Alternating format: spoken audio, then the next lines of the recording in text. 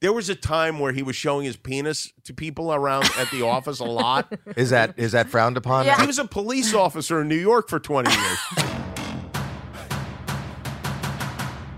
It's our theme music. I like it. Do you really?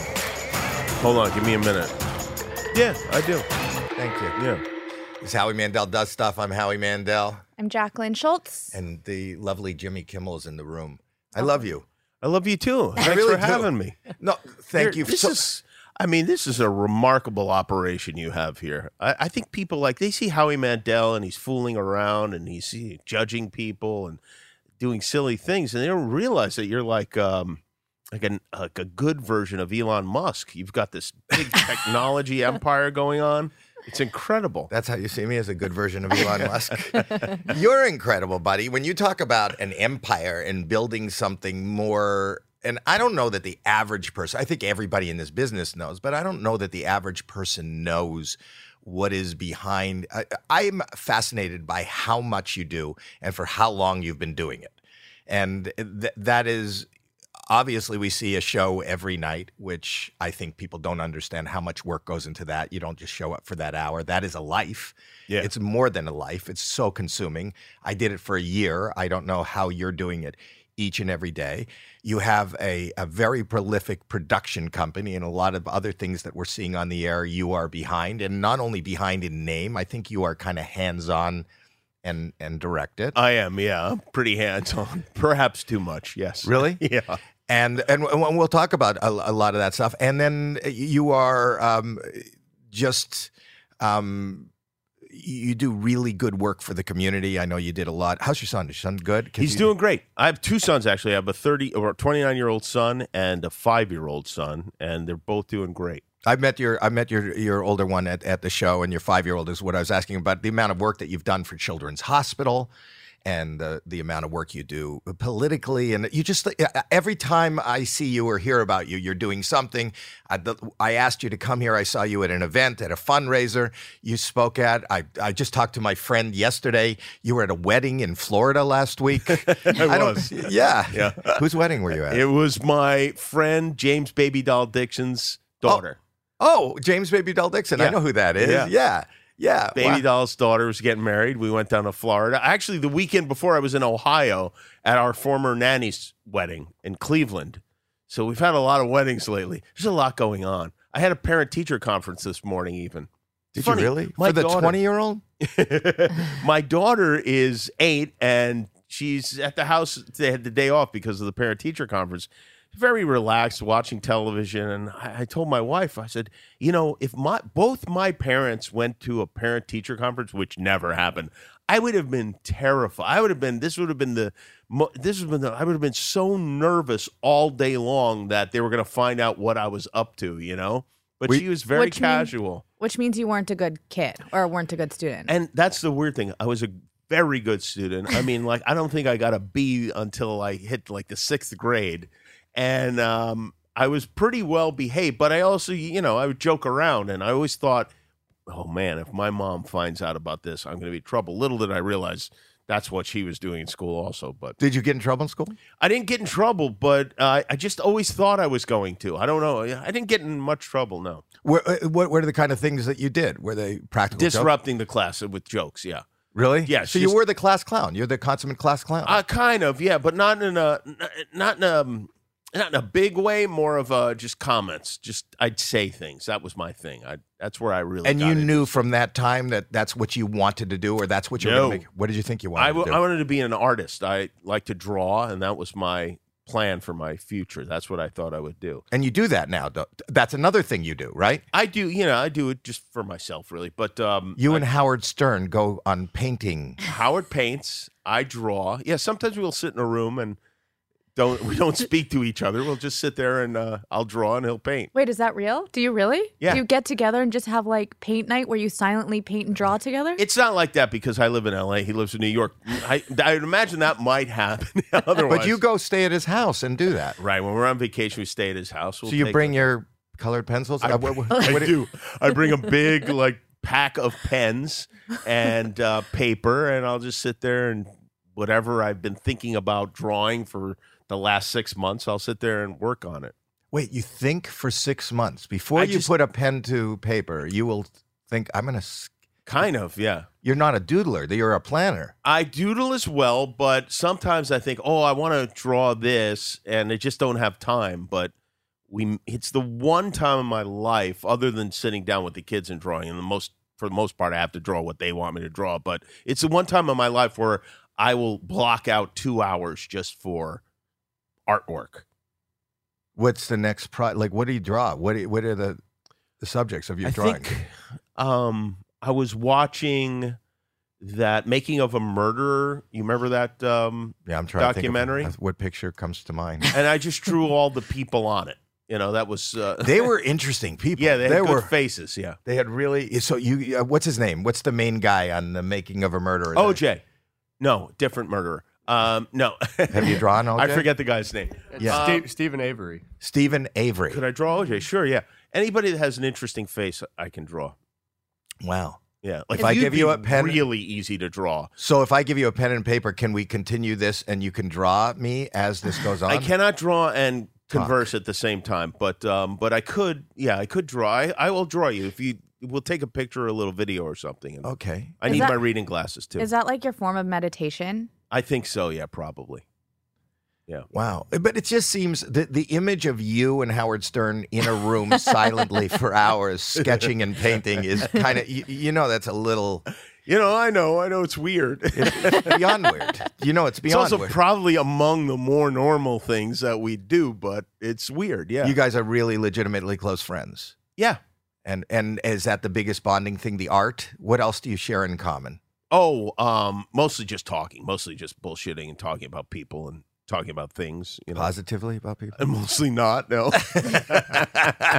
You worked with Howard. Do you have anything negative to say about him? What has he said about me? I think he loves Howie. I think that he does occasionally find you annoying. I don't think this is anything that he wouldn't say. No, he said it over and over again. He hasn't said on the air. No, he said it to my face. He said it on the air. And I only see him occasionally. So when he says he occasionally finds me annoying, it's just every time he sees me. I'm talking about when you guys were on AGT together. I think, Howard's not one for like hijinks and pranks and that kind of stuff. No, and how very much are. Yes. And so are you. You know what? I met you the first time I actually had the interaction. You've talked about it on your show many times. Is you and Sal were on a date, like a live date of comedy with me and there was a bunch of other. I think Arsenio was there. Tracy Morgan. Yes. And us. Yes.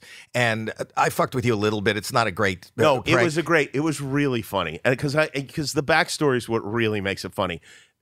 The Lakers were in the playoffs, and I wanted to watch the playoffs. And this was how I decided whether I was going to do this gig or not, because it was in Dallas. Right. And I'd have to go to Dallas for it. And I don't do stand-up comedy in general, so it was a weird thing. I didn't have any material. I didn't know what I was going to do.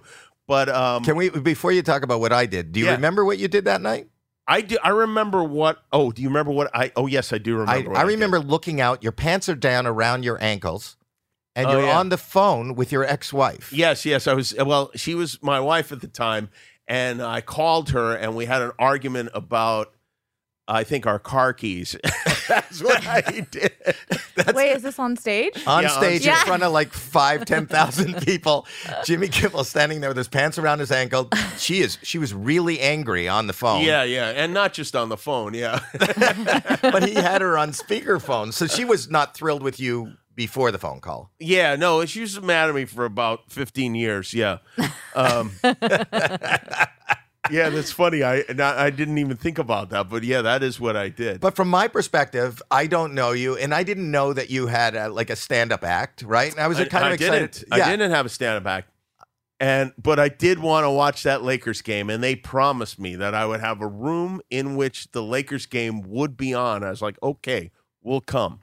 So we come, and sure enough, we have a room, and there's a nice big television, and I'm quite happy. We sit down. We start watching this game, and the channels keep changing. The channel keeps changing. and we can't find the remote. We can't figure out what's going on.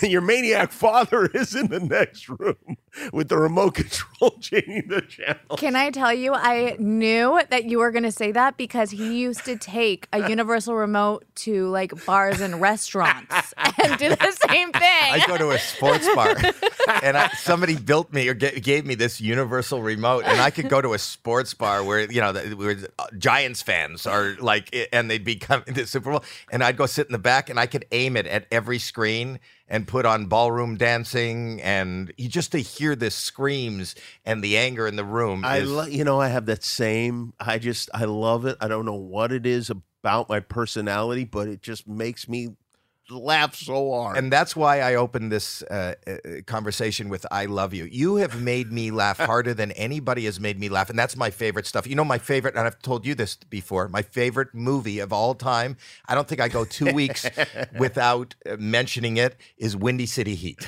Yeah, that was my favorite. I think that was my favorite project ever. Also, ever? It was. That was a lot of fun to do. For the few people listening that maybe don't know what it is, first of all, I think that was a guy that was on your radio show. He was like, there's two of my friends, a guy named Don Barris and Tony Barbieri. Don Barris is my warm up guy. Tony's been a writer on our show and on the Man Show for 20 plus years. I met these guys through our mutual friend, Daniel Kellison. Okay. He was friendly with Tony Barbieri. They came to a dinner at my house one night. This is years ago. I was a disc jockey. I was morning show Kevin radio. and Bean? Yeah, with Kevin and Bean at K-Rock.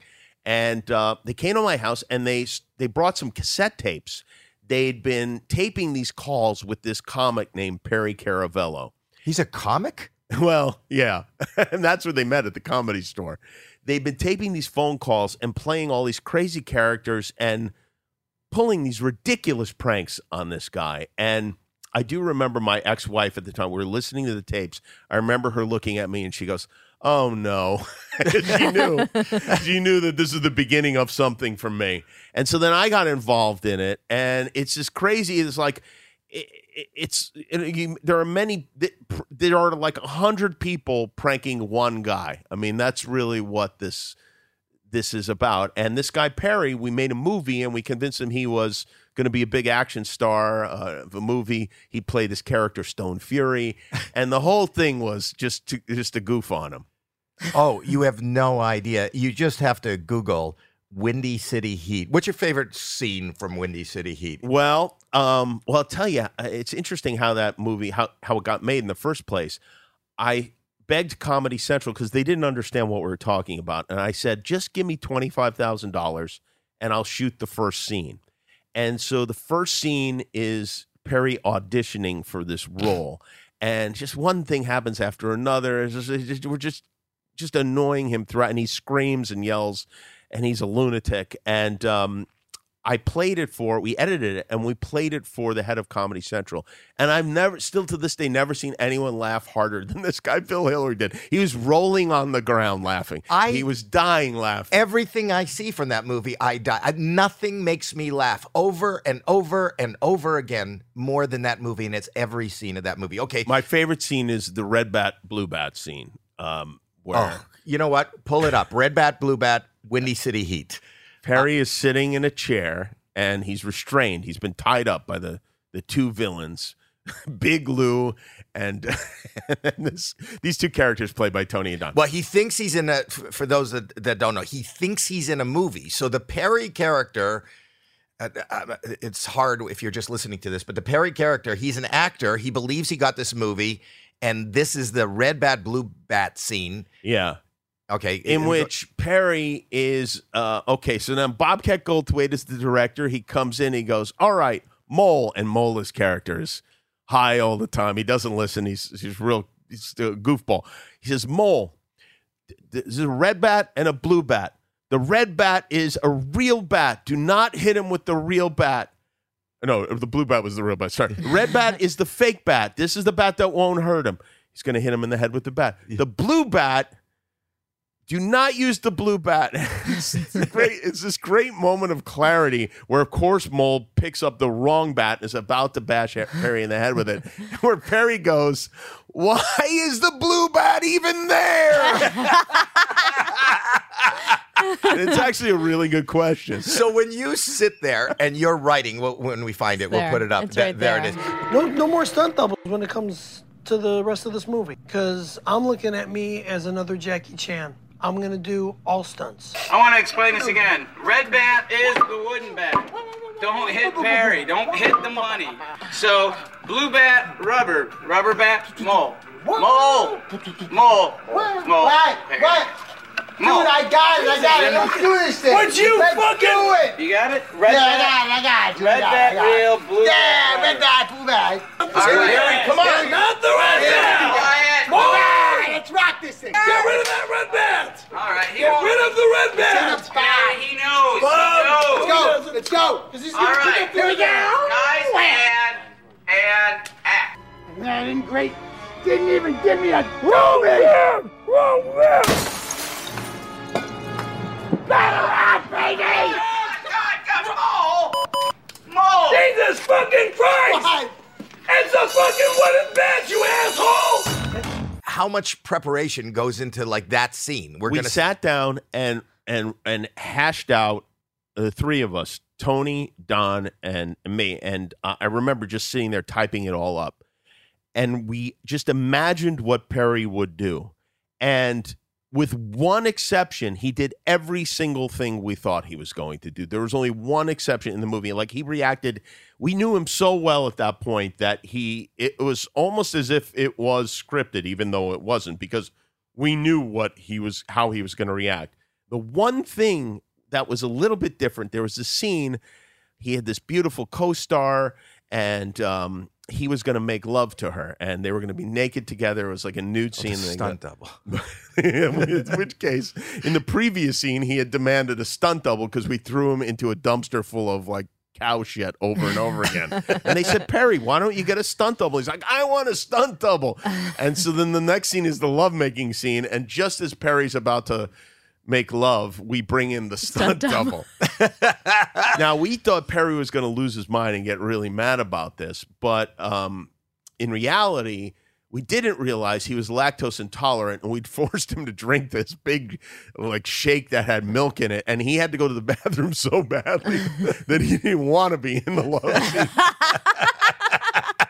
And it's hard to explain, but all I can say, and the most important thing to know going into it, is that it is 100% real. Like, none of it is cooked. It is absolutely real. There's not one moment in that movie that we faked to make the movie funnier. And why is all it real? Why is it underground? Like, why didn't it explode onto this? It was the lowest rated movie Comedy Central had ever put on their network. Why is that? It's the funniest thing I've ever seen in my life. It aired once and never again. Why? Because no one wanted to see. Because people didn't know what it was. There were no known stars in it. It was hard to follow. There's no setup. You really need some friend to tell you about it before you watch it. Do you think that people didn't believe that it was actually real too? It is somewhat unbelievable, but it is real. And it's one of those things, like hypnotism is real, but people don't think it's real. And no matter how much convincing you try to do, whatever. But I always say, like, if this wasn't real, if Perry was an actor, he would be the greatest actor you've ever seen, because I mean, it's you can't portray it would that. be You can't pretend that. More of an accomplishment if it wasn't real. And where is Perry today? Perry has a show on Twitch, and people give him money to eat things and do things, and he's like, it's like this project has, like, the fans have taken it over, you know. But when he found out, when did he find out that this was not a movie? After the one thing he was suspicious about is that the whole thing took 7 days to shoot, and he'd been an extra on many films, so the idea that a movie took 7 days did not make sense to him. And what we told him, we would just kind of play it as it goes. We told him, well, we ran out of money, and now Comedy Central wants to pick it up, and they want to make it into a prank show. And then Mole, one of the other guys, says, I want to be the star. I want to be the guy the pranks are on. And Perry chimed in and said, I will be the star. I will be the guy the pranks are on. Like, all right, Perry, you're the star. That is so great. Yeah. I was listening to you on another podcast, and I'm not going to rehash this, but they were talking about how now, because has ABC ever come to you and asked you, whether you want to lay off political humor a little bit, because it is a broadcast network, and they, and your answer was, and I loved you for it. You said, "Listen, this is what I do. I'll go if that right." You just back. Yeah, you're just back. Do you think about retiring? I mean, you are probably, out of everybody that's on the air right now, you are there the longest. I know what it, personally, I don't know what 20 years of it takes, but I know what 1 year of it takes. Yeah. Are you not tired? I was almost sure I was going to retire at the end of my contract in May. I was like, that's it.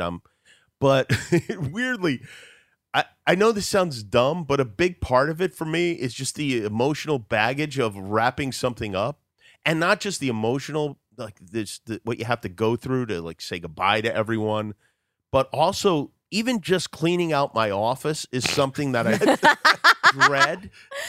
Really? Yeah. Like I look around and I go, oh my God, this is a nightmare. Like I'm not capable of throwing things away, so I have to figure out a place for all of this stuff, and what am I going to do with it? And that was a big part, and just all these things added up to, all right, I'll stay. Also, I like the people who work at ABC, and they were, they were really enthusiastic, which I had not really had before. Like I was, people, they always liked me there, but I'd never had them really seem like we need, I never had anybody say, we need you to be here. Wait, you didn't feel like that until now?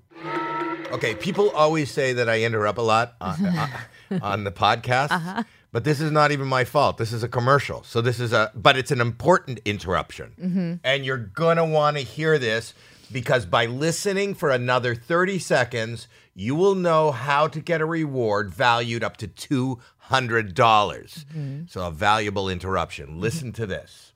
Okay. Masterworks? You're talking about Masterworks, right? Okay. Masterworks lets you invest in fine art, which is worth millions. This isn't NFTs. This is Picasso, Monet, and Banksy.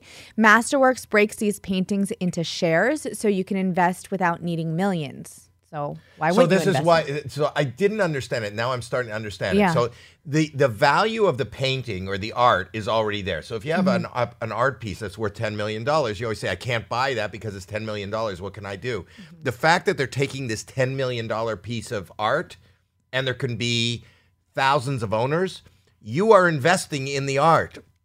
And if it gets traded for a lot more, you're making the money. So you can invest like a billionaire. So especially now when inflation is high, right? It's one of the few things that can actually go up in value. And I would think because of the economy right now, like the Mona Lisa is still priceless. So these paintings aren't being really adjusted by the economy. Mm-hmm. So I think it's probably a good investment. Yeah. Right. And just a few weeks ago, Masterworks sold a painting for 21.5% net return. I didn't know that, but now I've listened. Yeah. And now I know. They're really good. So you sign up with our special code at masterworks.art/Howie. Oh, wow. Yeah. So you can save $200. There's a $200 value. And you couldn't invest like a billionaire. Billionaire. I was trying to be classy. Yeah. That's masterworks.art/Howie to learn how to get up to $200. Okay. And you can see important Regulation A disclosures at masterworks.com/CD. Now let's go back. To what? Our show. Oh. The podcast. All right. That's good. Yeah. I would After say that. 20 years? Yes. Do you think that you were poking the bear a little bit to see if they would, No. By doing political stuff and all, or saying whatever is on your mind and risking viewership? Do you think you're kind of poking them a little bit to see what they would do? No, and I really, this is just I don't know. This is, I really think that when they were trying to buy Fox, they were worried that Trump was going to screw them up somehow. And I think that was part of why they were nervous about my comments, Mm-hmm. I don't think anybody was, certainly I don't think their political beliefs conflicted with mine, but yeah, if you want to do if you want to have a big audience, you want to keep you don't want to piss a lot of people off, and I was pissing a lot of people off, But as far as being appreciated, feeling appreciated, I would say the first 10 to 12 years of my tenure at ABC, the feeling was, you're lucky to be here. I think that's the feeling I always got, is that somehow somebody was doing me a favor by allowing me to be on their network. And that changed very late into my run there, And was there something that you think changed it? Well, I think there were different people there. I think that's what it was. I think that there's a group of executives that worked at Fox who had a different, who told me, they would say like, oh, we wish he was here. We wish we had him on our stage at the network up front, or, speaking for us, or, whatever, doing our show on this network. And when they came over to ABC, they took that opinion of me with them and expressed it, which was, which a lot of people don't do, a lot of networks. And to me, I know it's weird, but I worked in radio for a long time, and I got fired from a lot of jobs. And like, my boss's opinion of me means something to me, and maybe, I know that that's not the case for a lot of people. I don't think David Letterman ever cared what his boss thought of him, but that's somehow ingrained in me. And maybe it's from being fired so often. Maybe it's just my personality or whatever, but that is something in me. And to hear the people I work for say that they liked what I was doing and they valued me was important to me. That's kind of cool. But it's amazing to me and surprising that it's so late into the tenure. You know what I mean? Yeah. You work all these years. Listen, I'm in network TV now. You'd never feel. Most people don't feel as appreciated as you think you would like to be. So for you to feel that, and it's well worth it. I mean, you do a great job. So now you signed a contract for another 5? 3. Do you think this will be it? I don't know. I mean, yes, I do think this will be it for sure. Are you looking at your desk and figuring out how? I mean, you're in a position. How to pack stuff. I'm hoping for a fire in my office. That would solve everything. The other thing now, and you have a beautiful family. When you go and do his show, you are surrounded here. I'm sitting here with my daughter, and my son is a producer, and my wife's in the other room. But you are the consummate, like, family friend kind of. You've got this kind of family that everybody works there. All your friends work there. Cleto is a childhood friend, right? Yeah, my band leader. We've been best friends since I was 9 years old. He lived across the street from me, and his dad is in the band too. I know his dad. His dad used to work at Caesar's Palace. I do know that. Yeah. His dad's the greatest. The greatest. Cleto Sr., yeah. His dad's really one of my, like, big comedy influences. Cleto's dad. He's my buddy Cleto. His dad was always funny and always pulling pranks. Really? Oh, yeah. He is a big prankster. I mean, I'm surprised that he never did to me. I'm surprised he didn't do that to you, because he would do it. I mean, he'd do a lot of stuff. He has this very scary old man mask that is, I mean, in broad daylight, it would scare the shit out of you. But if, he would just, like, appear, you'd see him in the mirror, that kind of thing. His head would come up. He's just silly. There's a spider, a fake spider, nailed above the door where many people would put a mezuzah. He's got a fake spider. And I swear to God, it has scared me 700 times. Like, it started, I was like, it's that goddamn spider, but he's just got it. Where is that? It's at his house and on his door. And it's just like, it just scares you and it just makes him laugh when you open the door and there's the spider, it's something that kills him. So you have your best friend, your family works there, right? My son works there, my cousin Mickey, my cousin Sal, my brother is a director sometimes on the show. He'll come and do things. A lot of it is because there's two reasons for it. One of them is I am at the show all the time, and especially at the beginning when the show was live, it was on from 9 to 10 p.m., so I was there from when I woke up. I'd drive in and there till like 11 o'clock every night, sometimes midnight. So if I ever was going to see anyone in my family or any of my friends, it was going to have to be at work. And secondly, I've always been of the opinion that if I think someone is funny, other people will think they're funny. And sometimes you have that opinion out of desperation, like you're doing a radio show and you have to fill 4.5 hours and you got some jerky friend and you pull them in and whatever. But I've always felt that if somebody's funny and like I agree with it and a few other people I know agree with it, you can extrapolate it and then America will agree with it. And I've found it to be true. I mean, like Adam Carolla is a guy who was my boxing instructor, and I was like, this guy is super funny. He's like I was really like taken aback by how funny he was. And there have been a number of people like that, some more famous than others, but people who come into my life and I'd say like, oh, we've got to get you a show. We have to do a show with you. And somehow I convince people to make these shows, or I need to hire you as a writer or as a director or whatever the case. But that can also be a little bit of a landmine, right? Because what happens if it doesn't? Once you bring somebody in, have you had somebody really close to you? I have, yeah. I've had to fire relatives. I've had my Uncle Frank, who was on the show, who was a regular. My Aunt Chippy is on the show. Yeah.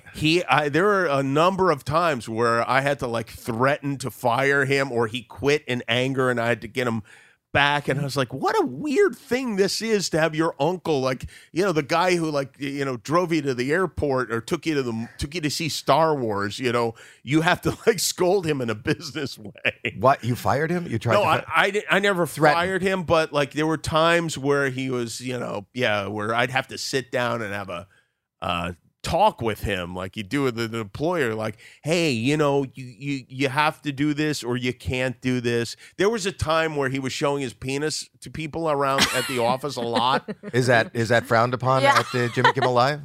It is now, yeah. At the time, it was funny because the first time he did it, he got a big laugh. He's in his 70s. He's an old guy. And so then he just, like a child, kept doing it. I mean, my son Billy, who's 5, does this too, and just kept doing it. And I'm finally like, hey, Uncle Frank, it's like, you can't do this. We're not allowed to do this. Wait, but how did you find out he was doing it? I saw his penis. I mean, he was doing it like in the parking lot. He did it he did it at our writers' meeting. He pulled down his pants. And then as he was walking down the stairs, delighted with himself, we overheard him say these words, "What a penis."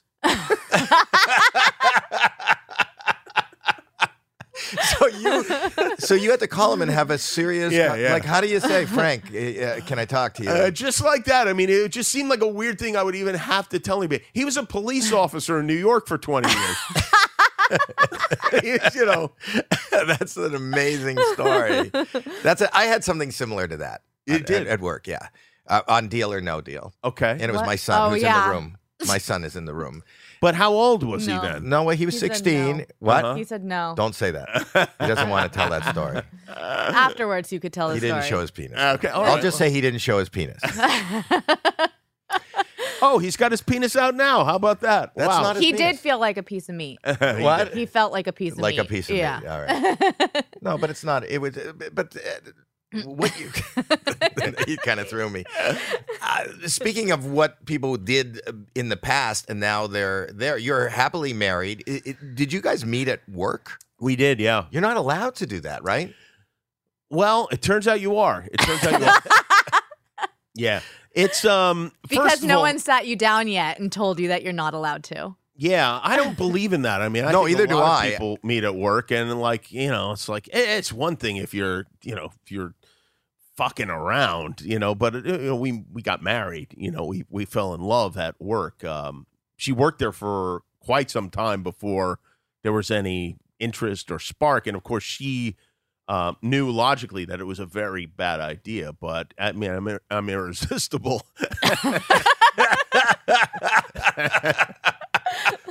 So you made the move though. Yes, I made the move. But as the boss, is that uncomfortable? Is that, do you always feel like maybe they're reciprocating because they feel like it's part of the duty? I mean, it wasn't like I called her into my office and said, hey, it was very, very gradual, and it became apparent that the feelings were mutual, but I couldn't even boil it down to like a moment or anything like that. Does she still work there? She does, yeah. Yeah. So what is that like to have your wife? I've been married for 42 years, and the beauty of my marriage is that we don't work together. Yeah, and it's I'm not mostly around. great, actually. We did have a big fight yesterday, in which she was yelling at me about something at work and how I, I'm, whatever. I need to be more open to more ideas, et cetera, and which was probably her idea, right? This happened, yes. As a matter of fact, it was. You got to be more, and I got mad because I don't feel like it's off limits to be yelled at home about something that happened at work. So she goes, "All right, well, I'm going to yell at you at work about this tomorrow." And sure enough, she came in the office, and that very thing happened. Are you open to it now? The idea? Yes, yeah, I opened up, yeah. But how do you not? Are you not tired? I am tired a lot of times. I'm amazed that I have you're two even little here. kids. That's what takes it over the top. It's not necessarily the work, because there are a lot of things, and I did, because I thought I was going to retire. I started a lot of projects that then were delayed and then came to fruition all at once because of COVID. But the kids are the things that get you, because they wake up early and you have to spend real time with them.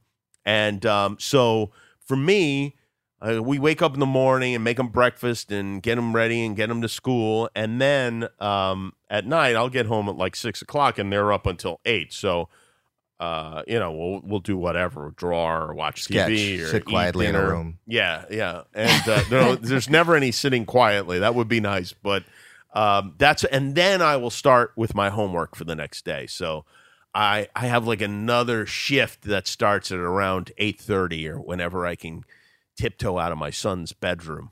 And how long do you work at night? What are your hours like? I usually work till around 11:30 or midnight. And you're very hands-on, everything. Somebody was telling Yes. me, like, even the bits, when they call me, you've called me over the years to do a little thing or something, they go, "We're going to run it by Jimmy, and he's going to put," like you are. I go through every script, Every word.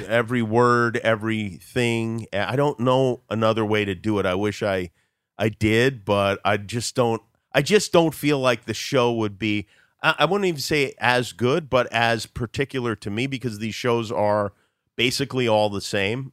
So you stand up, you do a monologue, you go sit at your desk, and a band plays, and there's music at the end. But what makes them different is the hosts, and I want the show to represent my thoughts, my sense of humor, my personality, and my opinions. So you can't necessarily get that from other people. So what I do is I take it all in the morning. I get like 30 pages of material. I whittle it down to 4 pages of material. We have a rehearsal. We have a couple of meetings. And then we have another session where there are 2 writers, Josh and Greg. These guys, they sit in my office with me. They write a rough draft, and then I go through and do sometimes a rewrite, sometimes editing, sometimes just a little polish, but I always basically retype everything. Not only does it help me to tailor it to the way I speak and to how I want it to go, but also it helps me to memorize it. So when I go out there, You're not on a teleprompter? I am, but I basically have it in my head. So the teleprompter is there to remind me of what I'm saying, but also if it were to suddenly go off, I could probably Keep get going through it, as long as I remembered all the elements and in what order. But I can remember the jokes, So go ahead. Can I ask you about one bit in particular that happens every single year that just passed? Yes. The candy. The kids with the candy with Halloween, where the premise is parents send in videos after Halloween where they say that they ate all their kids' candy and there's none left, right? And then That's it's right. a montage of kids crying hysterically. Yes, basically. Some of them. So there are some sweet moments, but yes. But do you ever get backlash because it's about the kids that, essentially you or their parents are making these kids devastated. Yeah.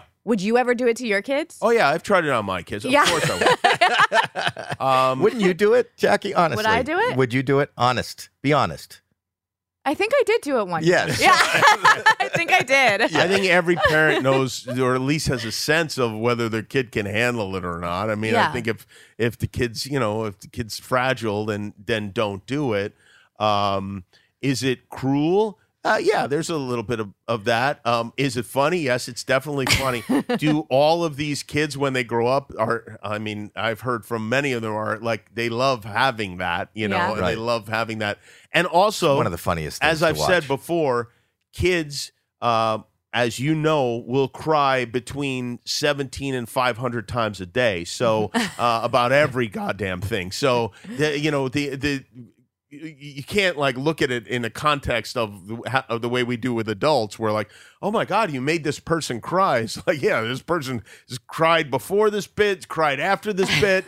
There's a lot of crying that goes on. Yeah. Speaking of crying, you are known for showing emotion, which is wonderful. No, but it is. I hate it, but yeah, I find it very embarrassing. Well, if I cried, and everything that I've seen you cry about, and they're always worthy of the tears. I don't think it's just maniacal. Yeah, just crying. Who are you to say what's worthy of tears? No, but what I'm saying is if something. Well, I don't he's think not that's saying the things discussion. are unworthy, but he's saying that these particular Whether it's somebody's loss, whether it's something that's happening in the family, whether something is going on in the world or whatever, and you are raw with emotion. I was going to ask you, and you just answered it. I said, do you ever regret it? I'm much more closed. I don't regret it, but I do. I would never. I've never seen it, and occasionally I'll do an interview and they'll start running video, and I have to hide my eyes. I find it embarrassing. I do try to keep it together. I just can't. And my dad is the same way.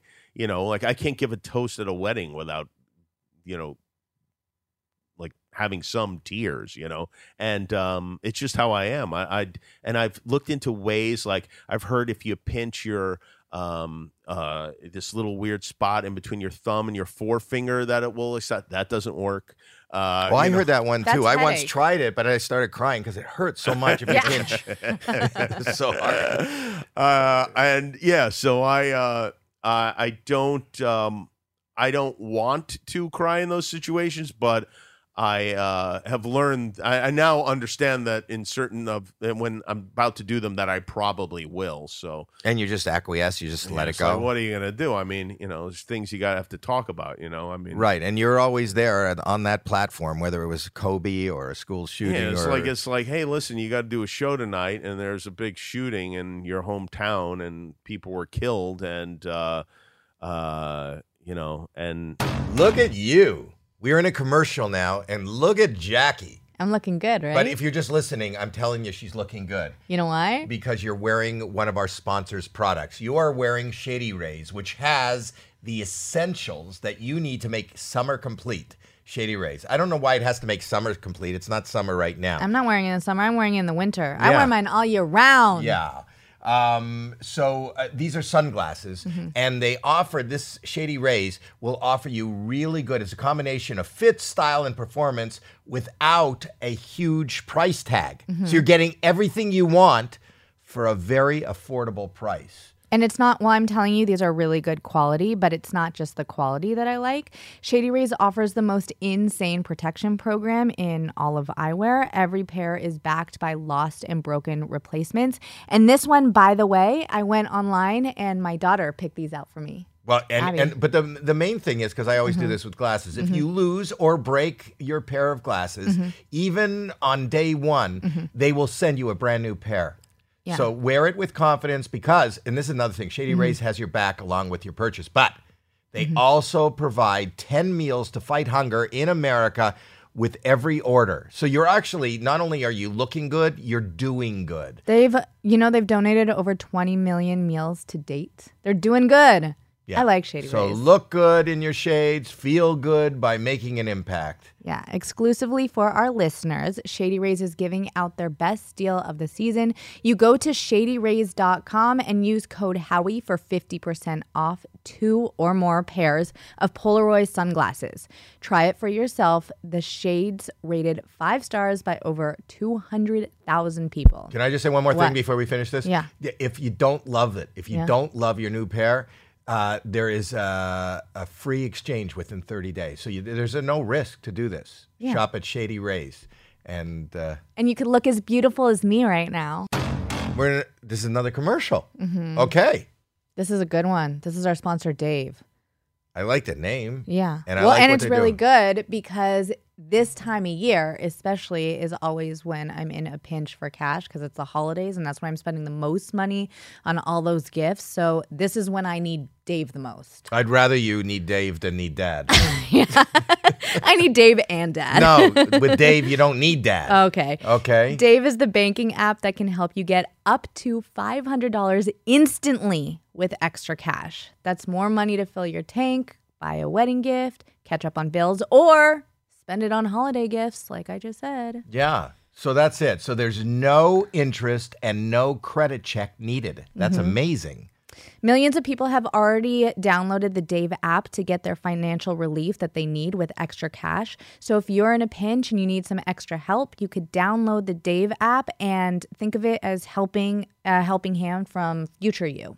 Future me or just future you, the listener or the Dave? Whoever's downloading the Dave app, future So you. Download the Dave app from the App Store right now. That's Dave, D-A-V-E. Sign up for an extra cash account and get up to $500 instantly. For terms and conditions, go to dave.com/legal.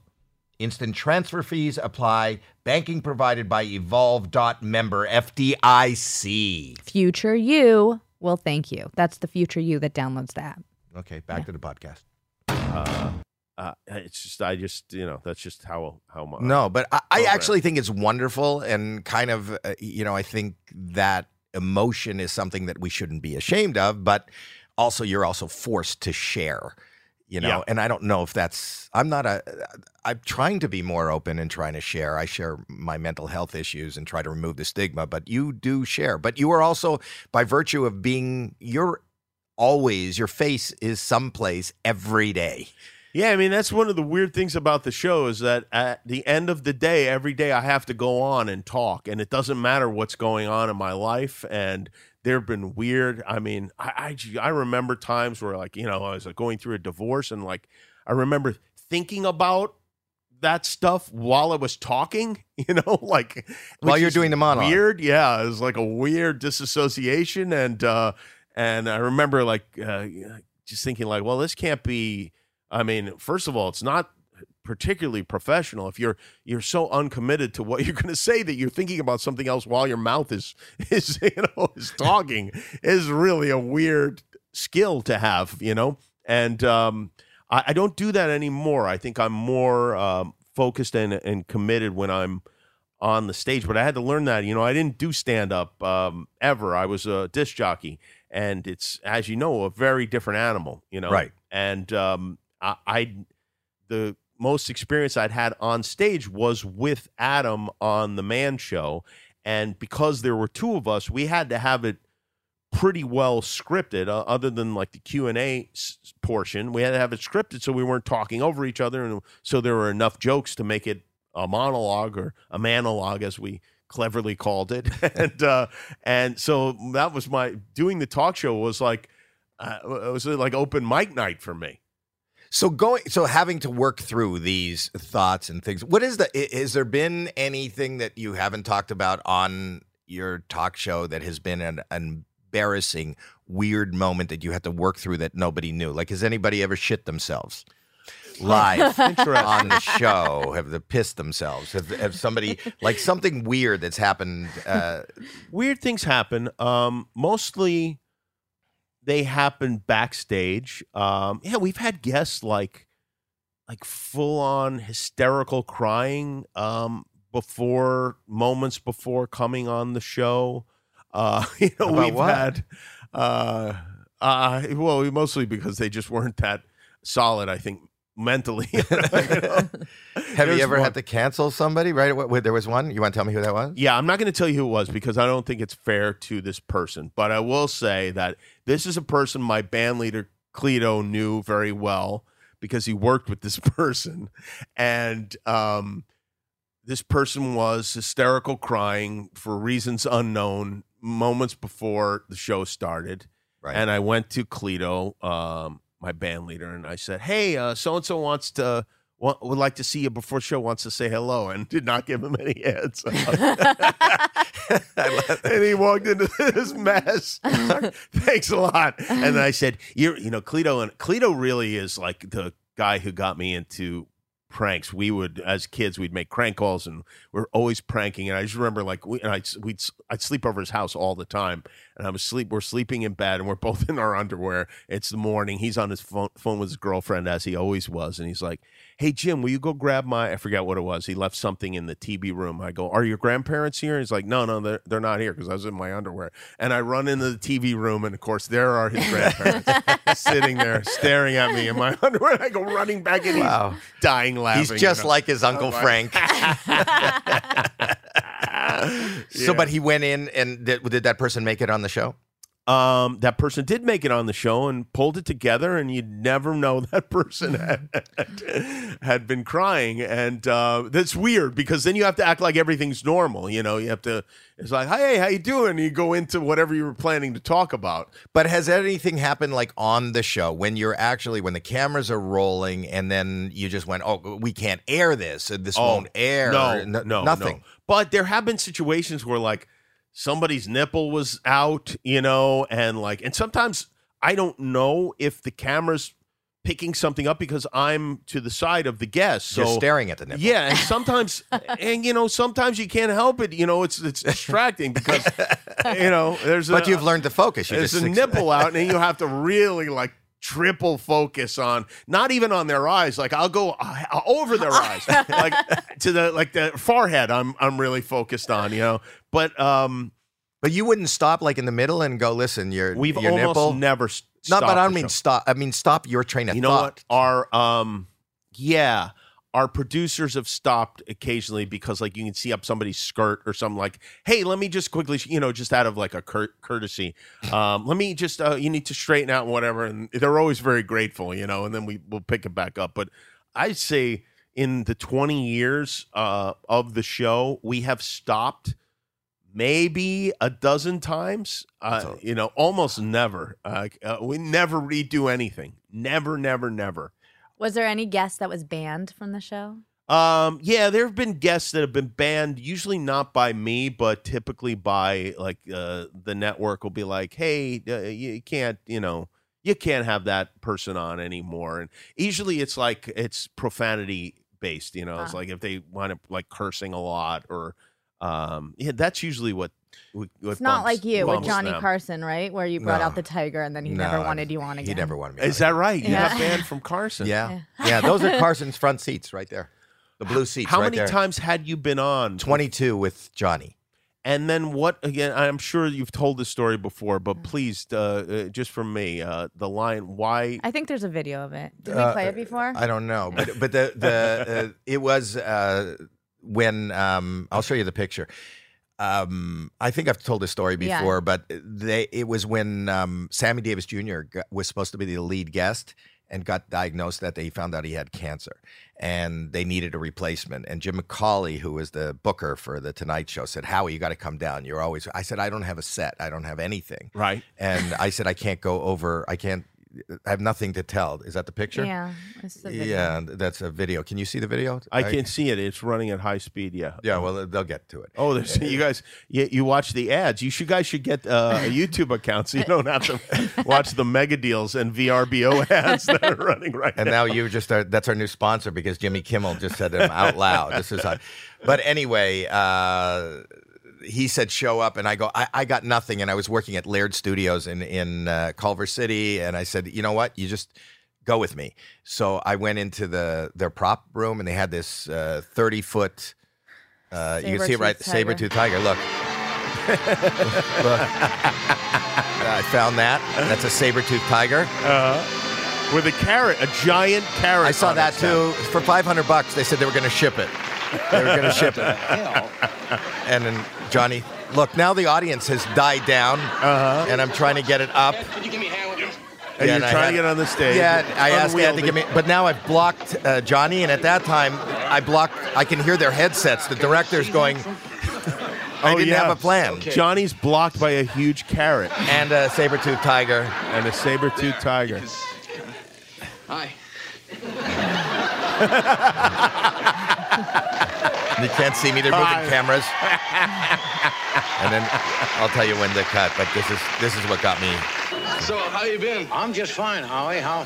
Oh, they cut. I've been great. I've been great. Yeah. I've been busy. I'm a dad, and that's neat. Oh, you're a new father, aren't you? I'm a new father. With the tiger. But I never talked about it. And he said, you could turn it off. You could turn it off. Finally, he went, what is this? And I went, I don't want to talk about it. I did something similar on your show. You were great with it. I wore a hairpiece once. Right, I don't want to talk about it. And I said, don't mention it. But your staff was so cool because they said, is he going to wear that? Is there a bit? And I go, no, there's no bit. So they weren't sure whether I was doing a bit or whether I thought this hairpiece was like a new look for me. Yeah, that's good. Yeah. Like, Howie's gone mad. I think you knew it was a bit and didn't say anything, but they didn't. And what was funnier backstage for me is they'd come in and they go, are you ready to, is everything ready? Is this how you're going on? I go, is this jacket weird? And it was just the hair. But I love, that's what? My grandfather used to do that. He was bald. He was an old man, and he would wear this blonde woman's wig to like if my aunt took him to a coworker's wedding, but he would act as if he would let people think he was crazy. And they'd be like, nobody would comment on it. And then sometimes he'd talk about his naturally beautiful hair, and he just loved the joke. Like he was perfectly happy being the only one in on it. You know what? I swear to you, that is so me. My wife will go, well, who's the joke for? Yeah. And I always say for me. He goes, but they think you're insane. I go, I kind of love that. I love that more than the laugh. A lot of comics say if I could just get the laugh. For me, when I do something on TikTok or I do something online, if they don't get it or they're angry at it or they think I'm serious, that is so much better. I can totally relate to that. And that's just how my grandfather was. Yeah, he was what a very great much family. Like that. What do your parents do for a living? What did my mom raised us, and my dad was he worked for this company called Suma in Las Vegas. It was a company owned by Howard Hughes. And Howard Hughes was dead by the time my dad worked there, but they owned 7 hotel casinos. My dad was like a low-level computer programmer, and then he worked his way up. He became, at the end of his career, he was a senior vice president at American Express. He lived in Phoenix, and he was. My dad dropped out of high school. He was like a bowling hustler. He went and got his GED, and then went and got his Wait, degree. He was a bowling hustler? Yeah, he would like hustle guys my parents met in a bowling alley. Are you serious? Yeah. My dad's the only person in his family who went to college. But just somebody who meets a woman at a bowling alley. Yeah, well, it was Brooklyn in the in the 60s, so they met at a bowling alley. And I did meet them one time backstage at your show. They're so proud, right? They're just they love what you do. Yes, they're very supportive parents always. I mean, they were a little, when I decided I was going to drop out of college and then take a morning radio job in Seattle, they were concerned. And my dad even offered me, and if you know my dad, this is a wild offer. He offered me $200 a week to stay and continue going to college. He wanted me to graduate. $200 a week. $200 a week. Yeah. Did you negotiate? Did you try to? I was like, listen, I'm going. I have no interest in college. I want to be on the radio, and I went. You're one of 3 siblings. One of 3. Yeah. Yeah. You have a sister and a brother. Your brother is a writer director. Yep. Yeah. And what does your sister do? My sister's a stand-up comic. She's a comic. She's on a cruise ship in Tahiti right now. Really? Yeah. Oh wow. Yeah. Does she go by Kimmel? Yeah, Jill Kimmel. Jill Kimmel. She's been doing it for about 13 years, and when she started, I was like, "Oh, this is not gonna last." And no, she's kept at it. She really loves it, and she's good at it. Have you had her on the show? She's been on the show doing bits. She's not done stand-up on the show. We don't do a ton of stand-up on the show, but she does do. She's a regular at my comedy club in Las Vegas, which just reopened after we'd been closed for like 2 years because of COVID. So she has a night there every week. Oh, that's fantastic. Yeah. So Jill Kimmel, I'll look for that. And Yep. is your brother working on your show? I know he's done. He's got a lot of episodes stuff. He's got his own stuff. He is an executive producer. He's executive producer of Crank Anchors, and he does a bunch. He does this game show. He's the EP of called Generation Gap that Kelly Ripa hosts. Yeah. And he does a. You produced that though, right? Yeah. Mhm. Yeah. Are you the oldest? I am. Oh, but that's good. Yeah. Right. And I think there's less. Do you find you were competitive at all? Not really. I think I'm 9 years older than my brother. I'm 3 years older than my sister, and I got into this at a very young age. My brother obviously was influenced by the fun of it. They and, followed you. And followed me into it. And then my sister much later got into it. But it's my brother's birthday today, as a matter of fact. And Where'd you get him? I got him a Weber barbecue grill. That's like the end of a bad 70s game show. Weber grills are good, though. They're good. Oh, I'm not grills. knocking it. I mean, I want them as a sponsor, but I'm just saying it sounds like, and you'll go home with a Weber. I know you're into That's the grilling. right. I've been to your No, house. You that have is that a good pizza oven. gift. Is that a good one? That know is what a good gift. I did. I built a set, and I made him choose between 3 doors, and he picked door number 3. And I and wish that was him a the happy griller. birthday. Yeah. When you watch the other hosts, you took off the summer and you allowed other people. Do you watch that competitively? How do you No. feel about that? Did you No. love it? Did you like it? I feel very grateful when I watch it. And it's weird. It's strange to watch it. It became less weird over the course because we've done it for 3 years. But it's I'm really like I get nervous because I want them all to have a good experience, because they're doing me a favor, and I want them to leave happy. And the best way for them to leave happy is if they got laughs and if it went well and they were treated well, and it usually goes well. You're truly a good kind of developed human being, evolved human being. You're really. I guess. I don't think you have to be that evolved to. I mean, I think you have to be pretty insecure to fear someone else. I mean, you're probably not that good at it if you think anyone else can walk in off the street and take your job. No, but I'm just saying it's a hard thing. I bet you if you talk to Howard about it, he asks probably those same questions. How do you Yeah, no, I think That's his- people do ask that because I think it's like it's a strange thing. Like you don't. I mean, Johnny obviously had it, and then Dave only did it when he had a heart attack, or not heart attack, but a heart surgery. And those typically are the only times where you'll see that happen. But for me, I was just like, if I'm going to keep doing this job because it is all consuming, I need to have the summer off. And I think if I have that, I can keep going. I can suck it up and do the show for the other 10 months of the year. And it's worked out great for me. It's a great break. I love it.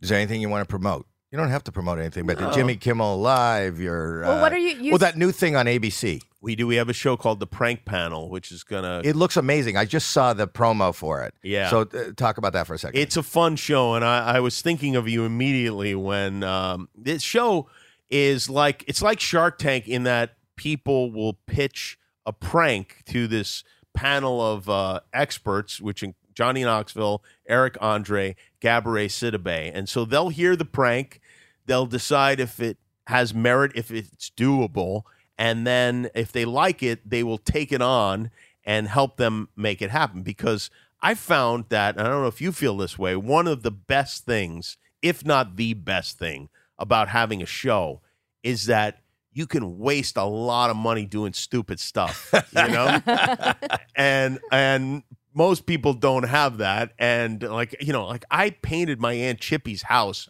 green and orange. I love and that. like it was really something that I thought of when I was a young kid. I thought I would love, boy, if I ever have enough money. I never put it in show business context, but I was like, if I ever had enough money, I'd love to paint Aunt Chippy's house a crazy color, And you got to see it. She gets so fucking pissed. And so now other people can do that, and it's actually been going great. When you pitch a show, you don't really know for sure it's going to work. I mean, you tell the executives it's going to be great, but you don't know that it's going to be great because it has to be, it has to be a high level, high reward. It has to come out really good, and it's going really well so far. Well, I can't wait to see that show. I love everything you do. I watch you every night. I don't miss you. And you really, as I told you, with Windy City Heat and things that you've been involved with from the first time I met you, you make me laugh harder than anybody. You have a great heart. You're a great family guy. I got to you spoke wonderfully at Saget's scleroderma. Oh, you were so funny at that thing. I could see the wheels turning, and I was like, and I went as we had a little conversation in the lobby about something, and you hinted at what you were going to jump on, and I went back to the table like, wait till Howie gets on, because it was the very same thing my wife and I were whispering to each other. Which was amazing to me because nobody jumped on that. Nobody laughed. Because it was, I thought that's just say it was very ballsy. It was I know. I was so scared that I was going to get thrown out. But Bob, his sister, he lost his sister to scleroderma, which is a very devastating disorder. And I think your organs become like petrified it's and horrible. And you could see it in their skin and whatever, and people die from it. And they had this really nice event. It's what your father imagines is going to happen if someone shakes his hand. It's that bad. That bad. And some chef that was giving away the auction, they were going to do a dinner for 10 live at somebody's house, gets up and then just grabs the mic and just says, listen, I don't know anybody who has had scleroderma. I haven't had that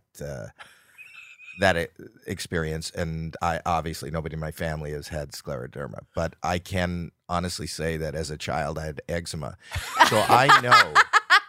No, you're laughing as if that was a joke, but she was dead serious. But this is what got me. The room, I heard her say it, and then I was listening, and I didn't hear a laugh. Nobody laughed. I thought she was joking, and then I looked out in the curtain to your table, Jimmy's like people are just looking, and they're going, and I went, really? Really? Are you kidding me? And she wasn't trying to be funny. And then Did you talk to her afterwards? No, I didn't know her. I talked to you. I came to you because I was not sure I heard it. I go, I want to bring that up, but is it just me that finds it ridiculously funny? That eczema could be bad. You're right. I didn't even think of that. You're right. And then that was the first 15 minutes of my act was about this poor woman suffering the perils of eczema. I know this woman comes to donate a dinner charity. Yeah, she didn't say the right thing. I think maybe that next year it'll be clearer. She's not gonna. I hope she doesn't own a restaurant that I end up eating at. Yeah. She's not gonna be. You're gonna be eating spit. You're the best, Jimmy. Listen, I'm finished. If you want to stay for another couple minutes and just sit quietly. Oh, do you have any other guests coming in? We could interview them.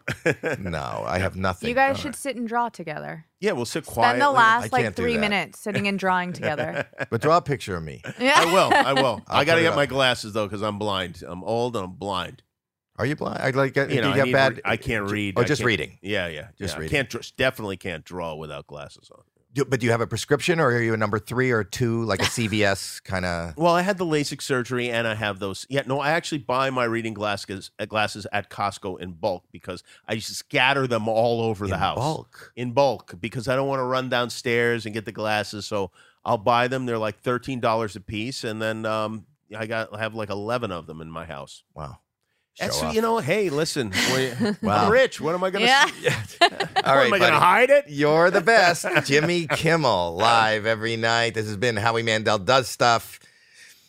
Can you play the theme music to close it? Thanks. That was good. You're great. Thanks, buddy. Thanks. I really appreciate it. It's funny because, I'll do a podcast every once in a while, and only for people I like, and it's